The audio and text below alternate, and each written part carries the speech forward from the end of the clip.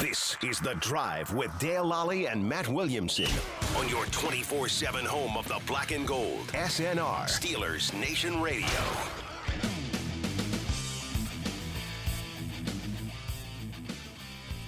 Welcome to The Drive. I'm Dale Lally here with Matt Williamson. He's got his Keurig coffees stacked up over there. There's a story behind that. You had none yesterday. You've got 27 of them today. Everyone, you thought of me. Kellen thought of me. I brought some from home. Been a little shortage around here. A little shortage. I'm glad. Especially these early starts. I don't the drink coffee, right. so I'm down in like 3 Diet Cokes before we start the show. You got to get the caffeine level in the proper. Absolutely. I don't operate best first thing in the morning, so.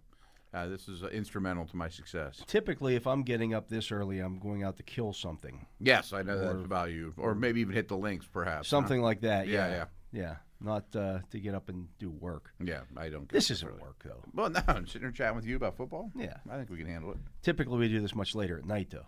That's for sure. That's for sure. And that's when I do my best work. We got some stuff. Yeah, we get some stuff. The Steelers will put on the pads today. It'll be the first time in pads. We should see some backs on backers. We should see some live tackling. We should see all kinds of good stuff, yeah. I mean, they've been in camp now a while to not be doing much. And, I mean, the rules are the rules. I mean, everyone's dealing with the same thing, but seems like a long acclimation period considering that they got a game. It really is, yeah. It really is. I asked Mike Tomlin about that the other day, because he's the guy that likes to have his team get physical in practices and training camp, and he's like, well, the rules are the rules. Everybody's working under the same rules, so we'll just deal with it. Yeah, right. But deep down, he's saying, come on, man. I mean, typically, they would have been tackling now the last 3 days. Yeah, right. And depending how far you go back, sometimes since day one, and, I understand that it doesn't have to happen right away, but it just does seem a bit extreme. It makes it tough on the guys trying to make a name for themselves. The young guys. I mean, again, Cam Hayward, it doesn't change his outlook on things or his season or any of those type of things, in my opinion. But especially after last year, with no preseason, super shortened camp, some of these young guys, how do you find the James Harrison, Mike Hilton types, and even the 5th, 6th, 7th round picks? Sometimes they don't have enough time. Last year, if you're a position coach and, you draft a tackle in round 2, a guard in round 7, you got to get that tackle ready to play on game day. And the round 7 guy, we'll get around I saw there was a tweet from, I believe it was Gil Brandt, and he said, I think there were like 9 guys in the AFC and maybe 7 in the NFC or vice versa. There weren't many drafted players from last year who weren't on rosters this year. Oh, okay. Well, that's why. That's why. You drafted the guy. You're not going to cut him to keep an undrafted guy who you haven't seen play in a game. Yeah. And that's who it really hurt, was the undrafted guys. Without question. I mean, even if you're a 5th, 6th, 7th round pick, you're going to get the benefit of the doubt. You didn't have enough chance to screw it up. Yeah. Right. Yeah, that's 100% true. I do like the fact that they had bigger practice squads, though, so at least a lot of those. Well, that helped too. Like that was the other part of it. Yeah. Around, but I mean, you really had to stink or do something wrong. I mean, you had no special teams in preseason. I mean, that's a huge way to make an impact. Is let me run down on punt team. Let me do all those type of things. And you only do it in practice. Special teams in practice isn't close to being not close. Right, yeah, right. I mean, you have to show the desire to run down there like your hair's on fire and tackle somebody, not screw up the assignment. Yeah, and, right. Stay in your lane and right. Yeah, I mean, Terrell Davis and some of these guys made their bones doing that. Cynthia Freeland, a friend of the show, has put out one of her game theories here, and it's projecting the most improved players on each AFC and NFC team. Oh, that's interesting. I haven't seen that. And for the Steelers, that guy is Devin Bush. And I just wanted to read what Cynthia wrote about Devin Bush here. He said, in his rookie season in 2019, Bush's impact in coverage was almost immediate. Okay. Computer vision shows he was able to limit catches and yards after the catch at the 5th best rate that year. Wow, I didn't recognize that, but I mean, that's also new technology from them. In that he started entering this high level of production about 2 games into the season. Okay. Huh. His rookie year, Tyler. Yeah, his rookie year.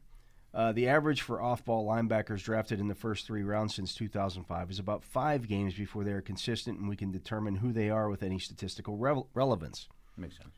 Given the changes to the Steelers' defense this offseason, it seems It seems more will be asked of Bush in his return to the field after missing 11 games in 2020, and there are great indicators that he will be able to deliver. Well, that's not what Steeler fans think about Devin Bush. Yeah.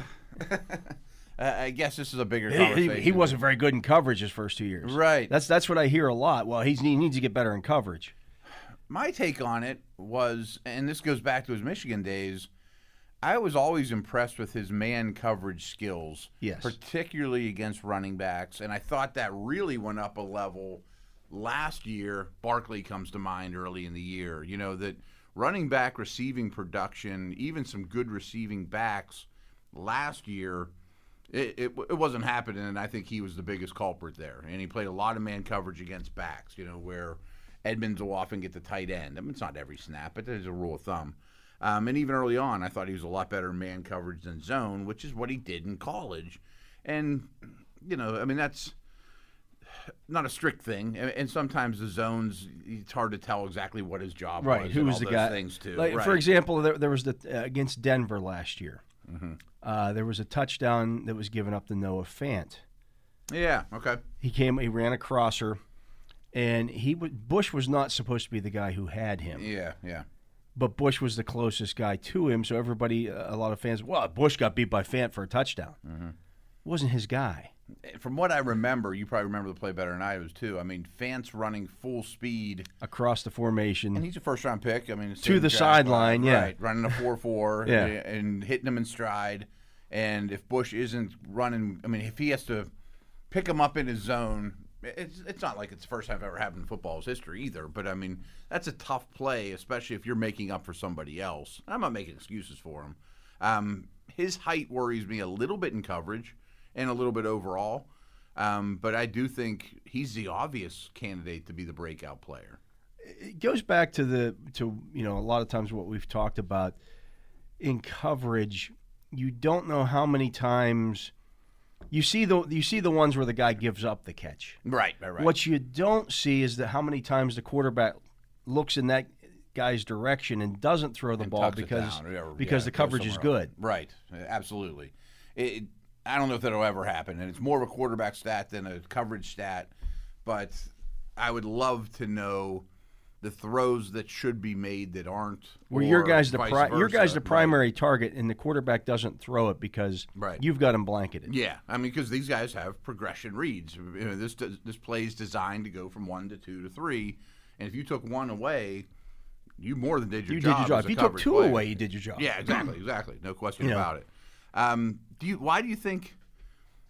I forget how you phrased it there. That Steeler Nation's a little down on Bush, or do you think it's because they gave so much up to get him? Yeah, I think there's some of that. Yeah. Well, he wasn't worth it moving up that much to get. I can hear that. That's a totally different story. I mean, because they gave up a lot, and I mean, you and I have often talked that if they stuck at 20, I think it was, they probably take Darnell Savage. Yeah, and I might rather have Darnell Savage. I mean, but then they don't make the trade for Minkah Fitzpatrick, and then you got the ball linebacker. Yeah, if they have Ryan Shazier, they don't do any of it. You know, it's all the it's the butterfly effect thing too, and you'd have more picks, and so obviously it would be a lot different.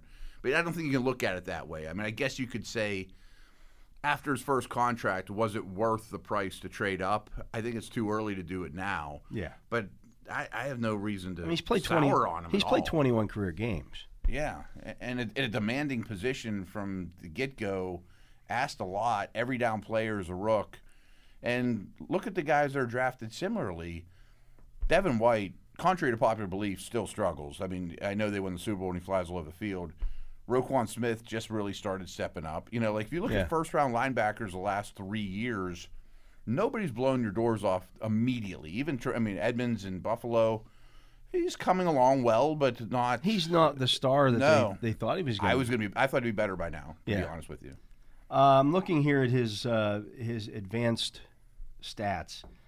His rookie year, he was targeted 68 times in 16 games. He gave up 46 completions. That's a 67%, almost 68% completion percentage. And you might say, well, that's really bad.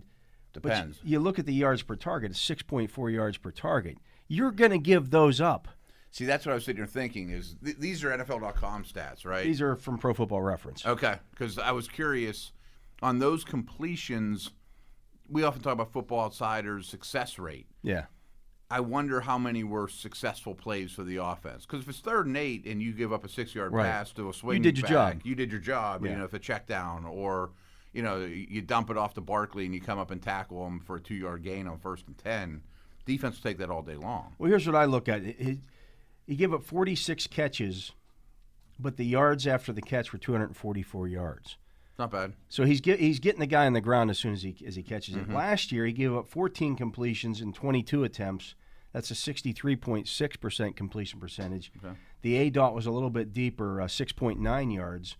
Or I'm sorry, Probably.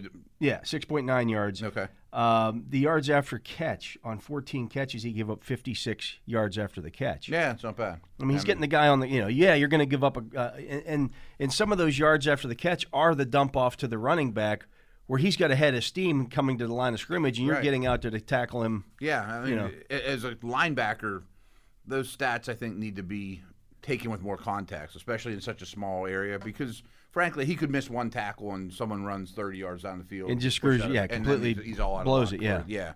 But I mean, again, if it's 3rd and 8, pass rush is coming hard, they dump it to a back, Bush gets him down 6 yards, past the line of scrimmage, all's well. Yeah. Here's the thing. He gave up 5 touchdowns as a rookie Okay. in coverage.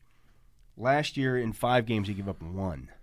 Well, And that would have been the Fant touchdown that he wasn't. right. I was actually going to say that. And the yards after catch on the Fant one, too. Yeah. So, yeah, coverage stats are still tricky to me. They in really are general. because you don't know whose responsibility necessarily it was. We were telling a story, and I can't remember the player. Mike Pursuta was telling the story about how he was watching a show or something, and one of the guys said, this player, every time he was near the guy, he gave up a touchdown, he would be all demonstrative, talking to his teammates, and made it look like he was yelling at them because they blew the coverage or something. What he was really saying, he'd be all demonstrative and say, "Man, I really blew that coverage there. I'm sorry, guys." So the average fan, But the average fan's looking at it, goes, "Look at him! Yeah, look at him blaming everybody else for that because you don't know." You don't know. Yeah, I mean, I wasn't a 20-year veteran scout. I only did it a year for the Browns, but I remember watching a lot of high school or college tape saying, I'm not sure whose responsibility that is. And I still think the most veteran football guy, some coverages you're not 100% sure unless you made the play call yourself or sitting there with the playbook, you know what I mean? And the thing that screws you up is if one of the 11 doesn't do their job, well, then it doesn't look like the coverage that you think it is. Correct, because yeah. I can't read the puzzle if they're missing 2 pieces. You know Yeah. what I mean? I remember I got into I wrote something one time. It was about after a preseason game, and I wrote my thoughts about the game. And Robert Golden jumped me about it. He was playing strong safety that day, and they were playing a lot of cover 2. And there were a lot of catches right in front of Robert Golden there in the cover 2. And I said, I didn't think he played very well. Okay. And They were picking on him. yeah, he came at me and said, "Well, what are my responsibilities there?" I said, you're playing cover 2. You can't let the guy get by you. He says, "Yeah." So and he's so They didn't get behind him. they didn't get behind him. I said, "But you're allowed to make a play in the football too. Yeah. You can't. They hit you like 8 times on the same right. They in were front of happy you. to throw your way. Yeah. And pick up 8 or You're 10 or you're whatever, allowed to right? make a play on those things. Yeah. I get it. That's not necessarily your responsibility. The linebackers have to I'd get say the right maybe drops. the linebackers could have got better Yeah. depth or But I blame them too. of course. You I know. mean, it was a weakness in the defense, Right. nonetheless. And the other thing we don't know, too, and this always goes for quarterbacks, are, well, what were you coached to do? Right. Play breaks down, chuck it away. And then, or don't force it, situational football, So if you're taking to coaching, whether the coaching's right or wrong, it's hard to blame the player. Yeah. I mean, all these things are why, you do so much work in the scouting world. You got to find out the answers. Like, he keeps making the same mistake, but so does all the other receivers on the same team. You know what I mean? Yeah. Like, maybe that's what they're being told to do. But Cynthia picking Devin Bush there, That's who we want. still to just be- 23 years old. Yeah. We've brought this up before. I think everyone listening should want Bush to be the guy that takes the biggest step forward. Yeah, I mean, there are some other guys there that you look at, Cam Sutton, you know, or Alex Highsmith, or things of that nature. But Devin Bush was drafted to be a star. That's what I mean, right? Yeah. Like I could say, well, Justin Lane could go from a 2 to a 10, and how great would that be? But Yeah. I mean, realistically, who could be the Pro Bowler, you know, that without being too far-fetched? I mean, yeah, it'd be great if Dwayne Haskins was the best quarterback in the league. But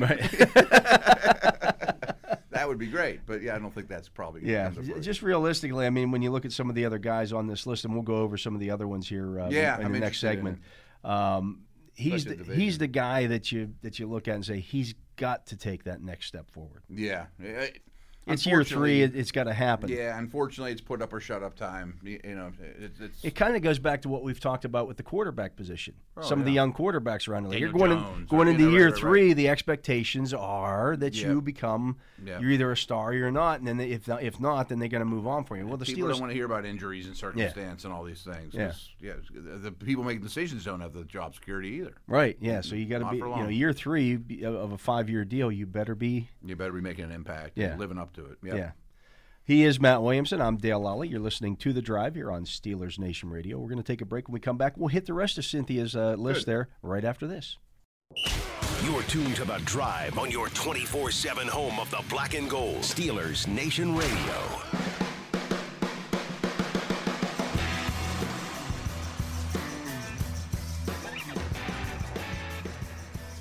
Welcome back. I'm Dale Lally here with Matt Williamson. And Matt, as we were talking about, Cynthia Freeland put out a projecting the most improved player on each AFC team. This is according to her computer models. Right. This isn't just her. This is not just an opinion. This is who her computer is spitting out as the best guy.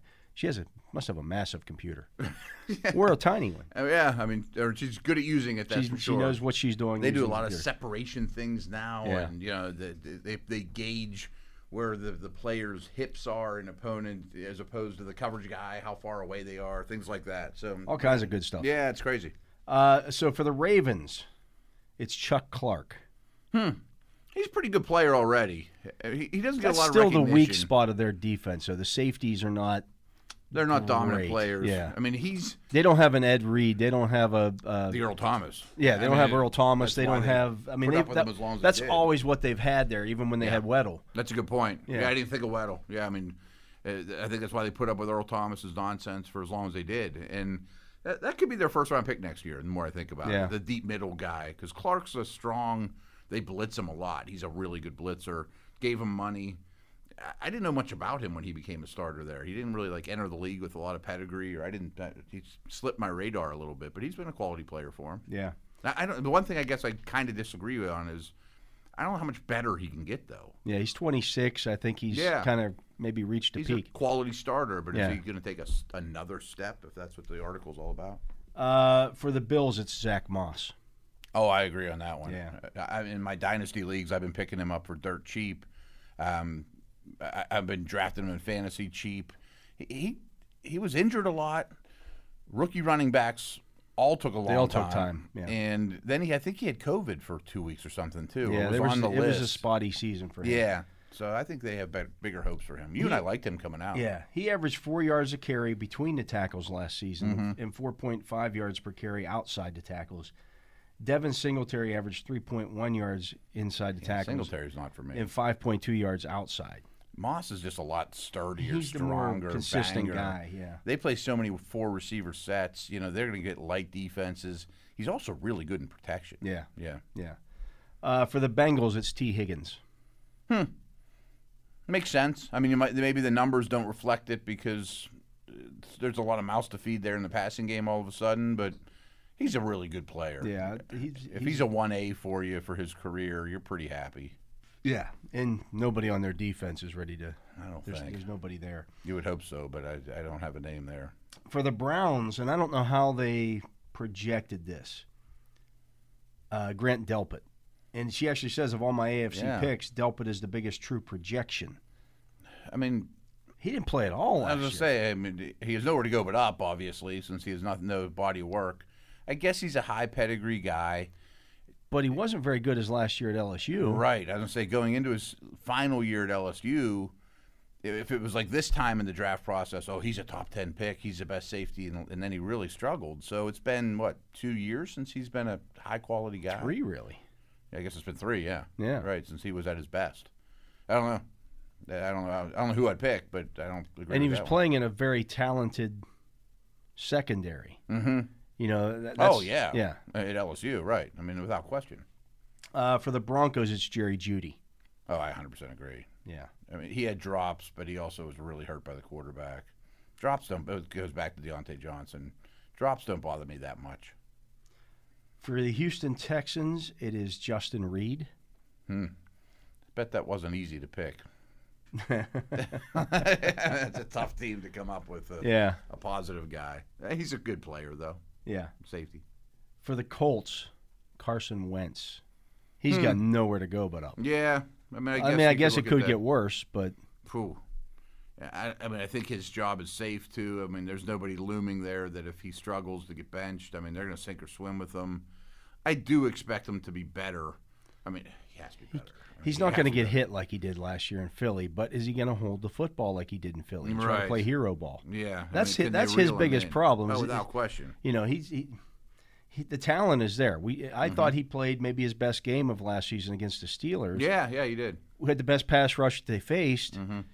He's capable of doing great things. He made some great throws in that game, but man, he just he'll do that and in the same game make 3 dumb plays. Yeah, and that offensive line in Philly has been abused by injuries the last couple of years. Because when it's right, it's a lot of good players, and maybe he got a little too comfortable behind the good line, and then he's trying to make up for it too much with the bad line. And there's a lot of bad habits though that they need to coach out of him. Yeah, we'll see. And I guess it's a good pick, but we'll see. Here's the thing, though: Indianapolis doesn't have great receivers. Mm-mm. They don't have a true number one. We both like Pittman coming out. He might have been my pick, to be honest with you, as a guy that stepped forward. But there's no number one. Yeah, do they have they've got a bunch of 2s and 3s. And even the tight ends are okay, but they use a lot of people. And I bring this up a lot. Like Kyler Murray, they gave him DeAndre Hopkins. Josh Allen, they gave him Stephon Diggs. Like I know there's not 32 of those type of receivers out there, but boy, if you could add one high quality starting receiver, go-to guy, boy, it would help some of these quarterbacks. For Jacksonville, it's Laviska Shenault. Oh, I agree. I think a lot of people look at him like he's a Cordarrelle Patterson, Percy Harvin. I think he's more of a route runner, give him a slant, take it to the house type guy. I mean, I think he's much more than just a gadget dude. For the Chiefs, it's Clyde Edwards-Helaire. Yeah, it's a good one. Yeah. I mean, it's a good one. He had some struggles. For the Raiders, it's Henry Ruggs. Probably another good one. I mean, I think it's too early just to say the Raiders are dumb. They should have taken Judy or Lamb. Ruggs is a bust. I mean, if Ruggs would have went 25th in that draft, you'd say, okay, it was up and down his rookie year, but there's still immense talent there. That's what happens with deep threats. I mean, he's going to be spotty. It's probably his whole career, production-wise. Right. For the Chargers, it's Justin Herbert. Wow. And she said this one feels like cheating, but can you read the verbiage on that one? Actually, you know who I would have put on there? Derwin James. Yeah, that's a good one, just because he's capable of the moon. But we haven't seen it in 2 years. It's late in his career, but I think Mike Williams is in for a big year. She said this one feels like cheating, but the faux rules of this article allow Herbert to qualify, so I'll take it. At this time last season, we didn't know when Herbert would start, and there were questions about how he'd fare under pressure. His response, a cool 1,113 passing yards and 9 touchdowns under pressure, both of which led the NFL. Herbert's ability to produce under pressure is a strong signal for this season's potential, and it drives his value to QB 11 right now. Note this could and likely will change as camp and preseason evolve the roster and playbook. A new coach means new plays, so look out for fantasy info come late to mid-August. Okay. Nah, it does seem a little bit like cheating. I mean, is he going to take another step forward? I mean, if he is, then he's like a top 5 quarterback. What we've typically seen from the second-year quarterbacks after a breakout season is a bit of a regression. Generally speaking, yeah, you're 100% right. His protection will be a lot better. But his numbers in under pressure were awesome, as she mentioned, but they weren't awesome in a clean pocket. They were good. Yeah. They weren't blow you away. Not that it's better that he's running around for his life. Right. I think they'll be happy to have Matt Filer. And But I Slater think, and, opponents have now had an entire offseason to sit and study. Yep. Okay, here's what Justin Herbert does well. Here's what he doesn't do well. And you're going to throw new things at him. They're going to throw new things at him. And, again, there was like 3 games. I think it was Miami, Detroit, and New England. I'd have to go back and look at their schedule. They were all Belichick disciples, and he was confused in all of them. So he's going to see a lot of what they did. And I'm sure he's working on that too. For Miami, it's Mike Gesicki. He's a perfect candidate at this stage of his career to be that breakout tight end. I just don't know the target share with Waddle. Yeah. Will Fuller. Devontae Parker's good. He hasn't gone anywhere. Yeah. He hasn't gone anywhere. I mean, they got 4 guys now. Like, I don't know if he's for me for fantasy, but I mean, he could take a step forward as a player. Boy, I disagree with her one for the Patriots. She has Nelson Aguilar. I think he's reached his peak. He's 28 years old. Yeah. He is what he is at this point. There's a lot of candidates for them I would take. Like, I really like Josh Uche coming out. Or Johnny Smith. Or Yeah. One of those guys. A lot of the young defensive players. There's some other receivers that I would take off that team. I don't know. That to me. I think I've really warmed up to Jacoby Myers. Yeah. I think he's the best receiver they have. Aguilar's weird to me because I didn't like him coming out of school because I thought he was not explosive and fast enough to be Ted Ginn, and I didn't think he was physical or quick enough to be a pure slot. So and I was right, to be honest with you, for the first couple of years. And then to Gruden's credit, he used him pretty much exclusively as a deep threat last year, and it worked out well. And I think that's what he is, and that's what the Patriots will probably do with him. But I think he is what he is already. I mean, I think we saw the best of him in Vegas last year. Yeah, I agree. For the Jets, it's Quinnen Williams. I think he's a total superstar. Yeah. And the Robert Salah go-get-him attacking front 4 defense will be great for him, yeah. For the Titans, it's Anthony Firkser. That's going to be all about opportunity. Yeah, he's not a bad athlete. Yeah. He's going to get every snap.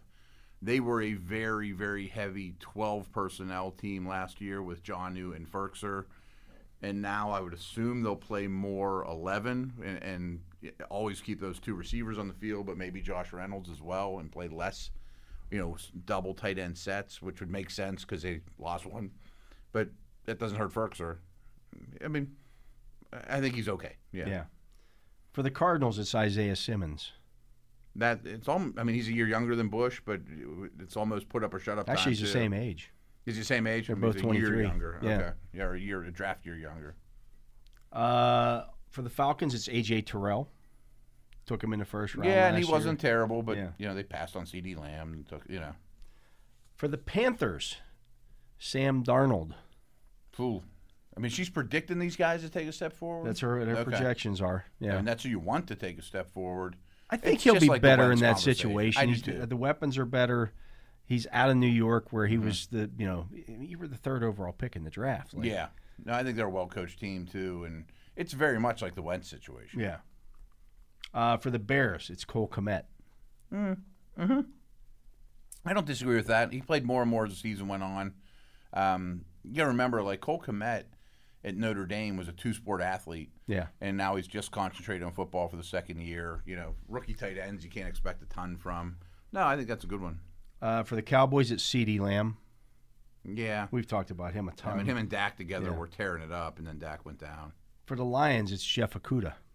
He had a really rough rookie year. Yeah. I mean, almost all the rookie corners did. They had no pass rush. They had no pass rush, and, right.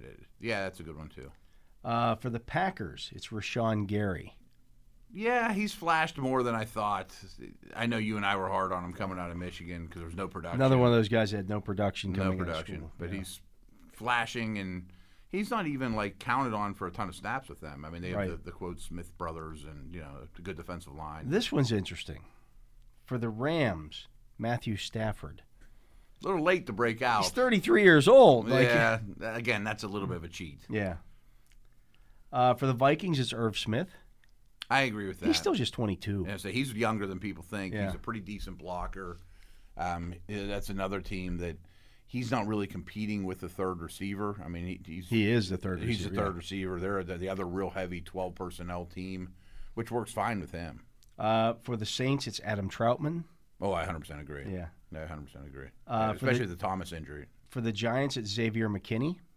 Yeah, he didn't play much as a rookie. He was good. He was like the second or third pick in the second round. Still just 21 years old. Yeah. For the Eagles, it's Dallas Goedert. That kind of seems like cheating a little bit. Yeah.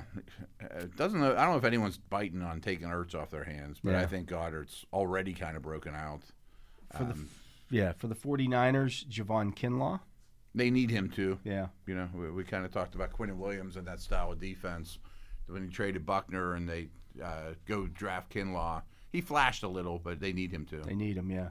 For the Seahawks, it's Jordan Brooks. Yeah, that was an odd pick. KJ Wright's gone. Brooks will be a full-time player.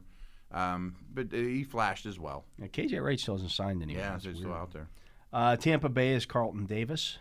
Good player. Good player. Doesn't get enough credit on a star-studded team. Yeah. And then for Washington, it's your guy, Antonio Gibson. I agree. I mean, he's very volatile. He could be a home run, or he could be forget about him and think of what if. But I think he's in his whole key is you got to get McKissick out of the passing game. But the Memphis coach is looking dumber by the day. Yeah, they keep pumping out these backs. Gainwell and at least they use those guys. Pollard, right? I mean, I get it. Gainwell's a good player. Pollard was good. Yeah. Right. But this guy, every time he touches the ball, he takes it to the house. And he might be better than both of those guys, and you didn't give him the football. Right. I think he had like 100 touches at Memphis and scored less than 100. And scored like 13 touchdowns or something. Yeah, it was something ridiculous. It's not a touches, not catches. Touches, right? Including like kickoff returns, right? Yeah, like it's not a real difficult ratio to figure out that maybe we should give him the ball more. If he's going to score every time we touch it, hand it to him. Maybe we should do it more. Yeah, if he's scoring one set of every 8 or 9 times you give him the football, wouldn't you want to give it to him like maybe 18 times? Right. Let's double his output. Yeah. That's or maybe they just didn't feel like he could handle it, but he's showing on the NFL that. Yeah, and we'll see. I mean, it's a big year for him too, but they haven't invested in any other backs. I mean, he's gonna be the guy there. Yeah, for sure. But that's a good spot. Interesting stuff there from Cynthia Freeland. Yeah, it is. We're going to take a break. When we come back, we'll hear from Steelers GM Kevin Colbert. He addressed the media yesterday. We'll hear some of the things that he had to say right after this. He is Matt Williamson. I'm Dale Lally. You're listening to The Drive here on Steelers Nation Radio. You're tuned to The Drive on your 24/7 home of the Black and Gold. Steelers Nation Radio.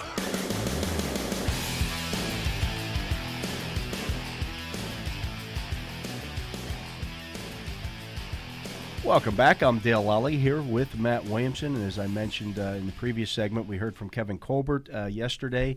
That will probably be the last time we hear from Kevin Colbert in that kind of setting. Okay. It was a kind of a press conference. He usually does this back in our pod at the at St. Vincent College. He'll come back to Pod A where the most of the writers and radio guys are at and sit down, and we'll have a little impromptu press conference. He's done it for about 10 years now, maybe longer. You said sort of informal. Yeah. It's not the first part's kind of off the record to give us some background stuff on. Usually it's, who's eligible for the practice squad and that kind of stuff. Yeah. Right now they're working under the assumption that everybody's going to be eligible for the practice squad. I guess that hasn't been announced yet. Because last year those were the rules, and the NFL still hasn't figured those out. I would assume that they're going to still work under the rules from last year. Probably a safe assumption, but you don't know. We don't. Yeah, I mean they could change their mind. Yeah. So last year anybody was eligible to be on the practice squad. Okay. Because you could carry. There was a lot of veterans on it. You could carry veteran guys there because you needed that because of COVID issues. Mm-hmm. Get a guy in here quick. A lot of people kept an extra kicker or punter, or, things like that. Long snapper, things of that nature. Right. Specialists that you're okay. If this guy gets hurt, it took 5 days for the new guy to come in. If you find out somebody tests positive on a Tuesday or Wednesday, you weren't getting him in. Let alone on a Thursday or Friday. Yeah. Right. So you had to keep some of those guys available and around just to cover your butt. Yeah. So obviously some challenges, and interested to see what Kevin had to say here. It's good stuff. Yeah, let's hear what Kevin Colbert had to say on Tuesday. And to go back on what he did for us back in the spring by taking a restructuring of his contract, it was done with really 2 purposes. The first, that being his being able to be here, and then also allowing us to do some things financially and cap-wise that we probably wouldn't have been able to do without that restructuring. So it was a very unselfish move on his part. It made him available for 2021. Beyond that, none of us know, and we'll just work with 2021 and see where it goes from there. Kevin, in terms of extension for TJ, is it a little bit unique this year because there's anticipation of a unique cap jump in the next 2 years? Typically, the bid to go where it will be. Does that make it more difficult projecting where it will be and how much we can afford, how much they might be without? You know what? It's a different environment completely, and we talked about this a little bit in the off season. We knew we were going to be up against the cap last year. When the pandemic hit and the cap went down, we were severely up against the cap, and we had to make some obviously tough decisions. So moving forward, we think we know where the cap will go. We're hopeful that it does. And can we make certain players fit within that group? We always will do a deal based on what it does to us in 2021, and we try to project what it'll do to us 3 years down the road. And that's not unique, other than us not knowing what that new amount will be. We think we know where it is. We've been given a floor, but we don't know where it'll go. So we'll just try to do the best we can. Kevin, how did Bill Knight package you? What did he teach you? Bill Nunn taught us on a daily basis just how to be a professional first and foremost. I mean, I'm sure the majority of you folks ran across Bill in some form or fashion, and you cherished every discussion with him because he could talk not only about football players, but he could talk about boxers, entertainers, baseball players, and tell you about how he rode Roberto Clemente to the airport after the 1960 World Series. So he could tell you stories that were impactful life lessons. From a football standpoint, Bill would always remind you of, let's just talk about the athleticism of this player. He said it's up to the coaches to take that athleticism and make them into a pro, because they all don't start out as Pro Bowlers or Hall of Famers. In Donnie Shell's case, it's a classic example of Bill spying raw talent as a college linebacker at South Carolina State and saying, hey, coach, I think this guy can be this type of player, which obviously going into the Hall of Fame he turned into. So Bill just reminded us daily of the basic athletic traits that Coach Noll was looking for back then, and it was really a time where those two, along with Art Rooney Jr. and Dick Haley and Tom Modrak and Coach Noll's staff, they put together the greatest teams in NFL history in that era, and the greatest draft in NFL history. Kevin, can you say as a matter of record what percentage of players are fully vaccinated? No. Okay, that's just your. No, for real, I can't. I understand. Kevin, was the Nelson decision initially financial, and did you consider bringing it back with your circumstances? Again, when we had to make some tough decisions. We had starters that we would have liked to have kept. We would have liked to have kept all of our starters and start over this year, but we weren't able to do that. We knew about it, and we had to make some changes as it went on. And as you go through a spring, and you're able to sign a player of your own on your own team, and then you say, if you do this, you may have to cut this player. And we had to do those back and forth. And really, our cap situation changed literally 3 weeks, coming out of the mini camp, when we decided to move on from David. And all of a sudden we had cap room, and now we're looking at, wait a minute, this player is available. We might be able to sign him because he was looking for a certain number back in the spring. Now in the early summer, he might be more affordable. So we tried to make those decisions. It's an individual thing. Sometimes it's positional. Sometimes it's just a money issue, how you can afford certain players. And we're happy with the group that's come together to this point. When Melvin Ingram was still available and we could work it, we were happy to do that. When Trey Turner was affordable and workable, we were happy to do that. So we'll see what we got. How and in what ways does the 17th game affect the way you construct the roster? We don't know yet because we haven't played 17. I'm sure Coach will approach it as he does, and he'll make adjustments to his practice regimen. But until you go through those 17 weeks, we're just making guesses as to how he'll structure his practices with his veteran players. Maybe he followed a certain pattern with 16 games in the placement of our bye, but now he'll follow a different pattern with the 17. Is there a position, I'm sorry, is there one position, as you sit here right now, that you feel really lacks depth? No. Or is it? No, I wouldn't say we lack depth. I think we lack proven abilities. Do we have people who can play every position on this team? I feel yes, but they have to come out and prove it. Alex Highsmith has to prove that he could be a 16-game starter, and he'll be challenged by Melvin Ingram. Can Cam Sutton be an outside corner on 16 games? And, you look at those things, and you made decisions based on we think they can, but until those players do it, we don't know. Kevin, in years past, you've got some deals done right before you started the regular season. Have you had any talks with TJ yet? Do you plan on having any talks with TJ about the extension? Again, never talk about an individual's contract negotiations. We know who our free agents are. We know we want to keep our good players, and we'll see where it goes as the rest of the summer unfolds. Kevin, you had a number of decisions this offseason where you did this that you haven't done before. You used the avoidable contract years. You did free agent veterans more than minimum on a one-year deal. What goes into those conversations when you decide you're going to do something you haven't done before? And are there other things you feel like are sort of untouchable things that you won't do, like you haven't negotiated the contracts in the season, for example, things like that? Yeah, I mean, and again, that's an organization decision based on Mr. Rooney's directive, on Art's directive. And we talk about trying to keep pace with what's going on in the league. You referenced the one-year deals that we hadn't done traditionally.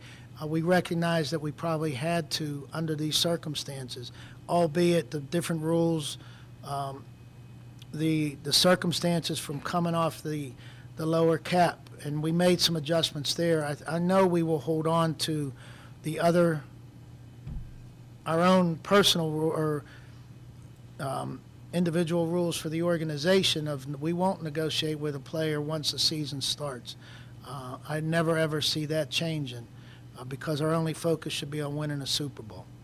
Are there other things sort of in that realm, like more guaranteed money or something like that you haven't done that you would consider doing? Again, we'll always try to stay as current as possible by staying within our own beliefs.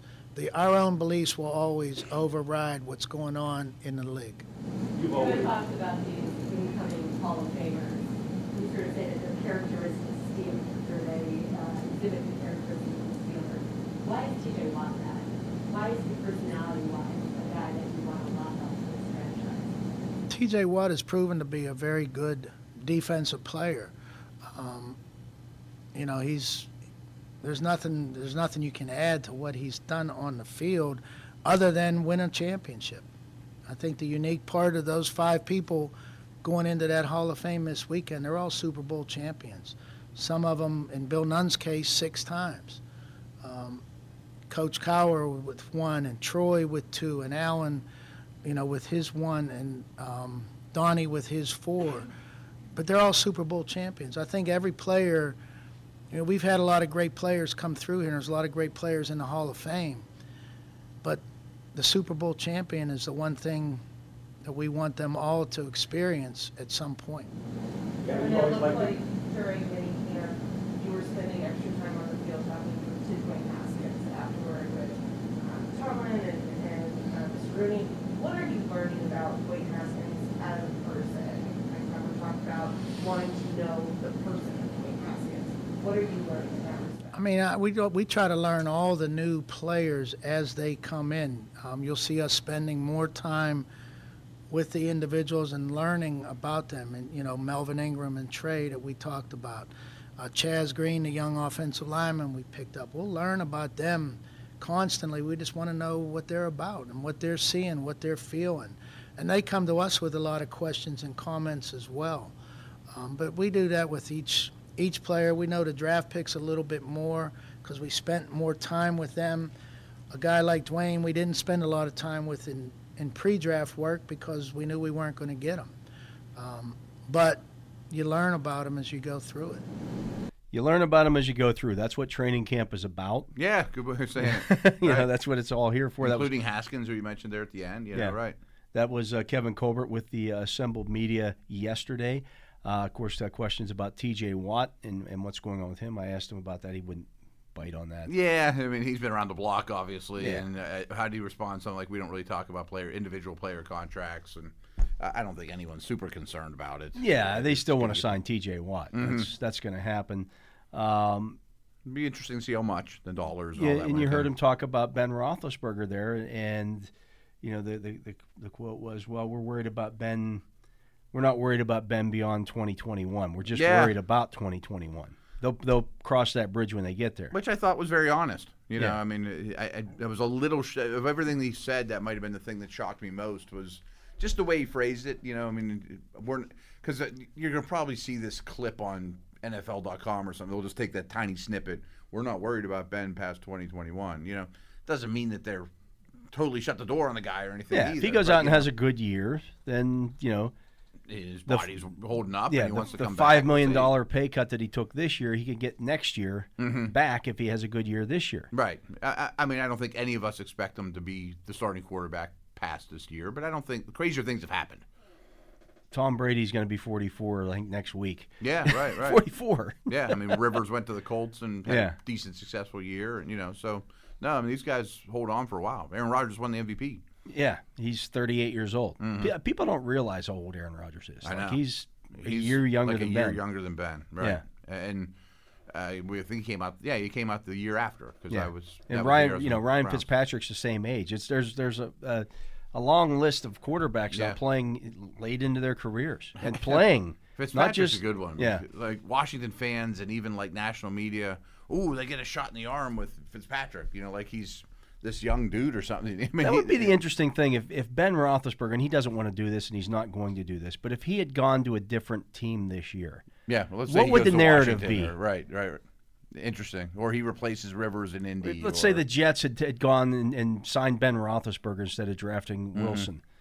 With the narrative in New York, they're getting a Hall of Fame quarterback here. He's going to, probably very similar to how it was with Rivers when he went to Indy last year. Yeah. You know, longtime Charger, but he's going to go there and get reinvigorated and lead the offense, and they haven't had somebody.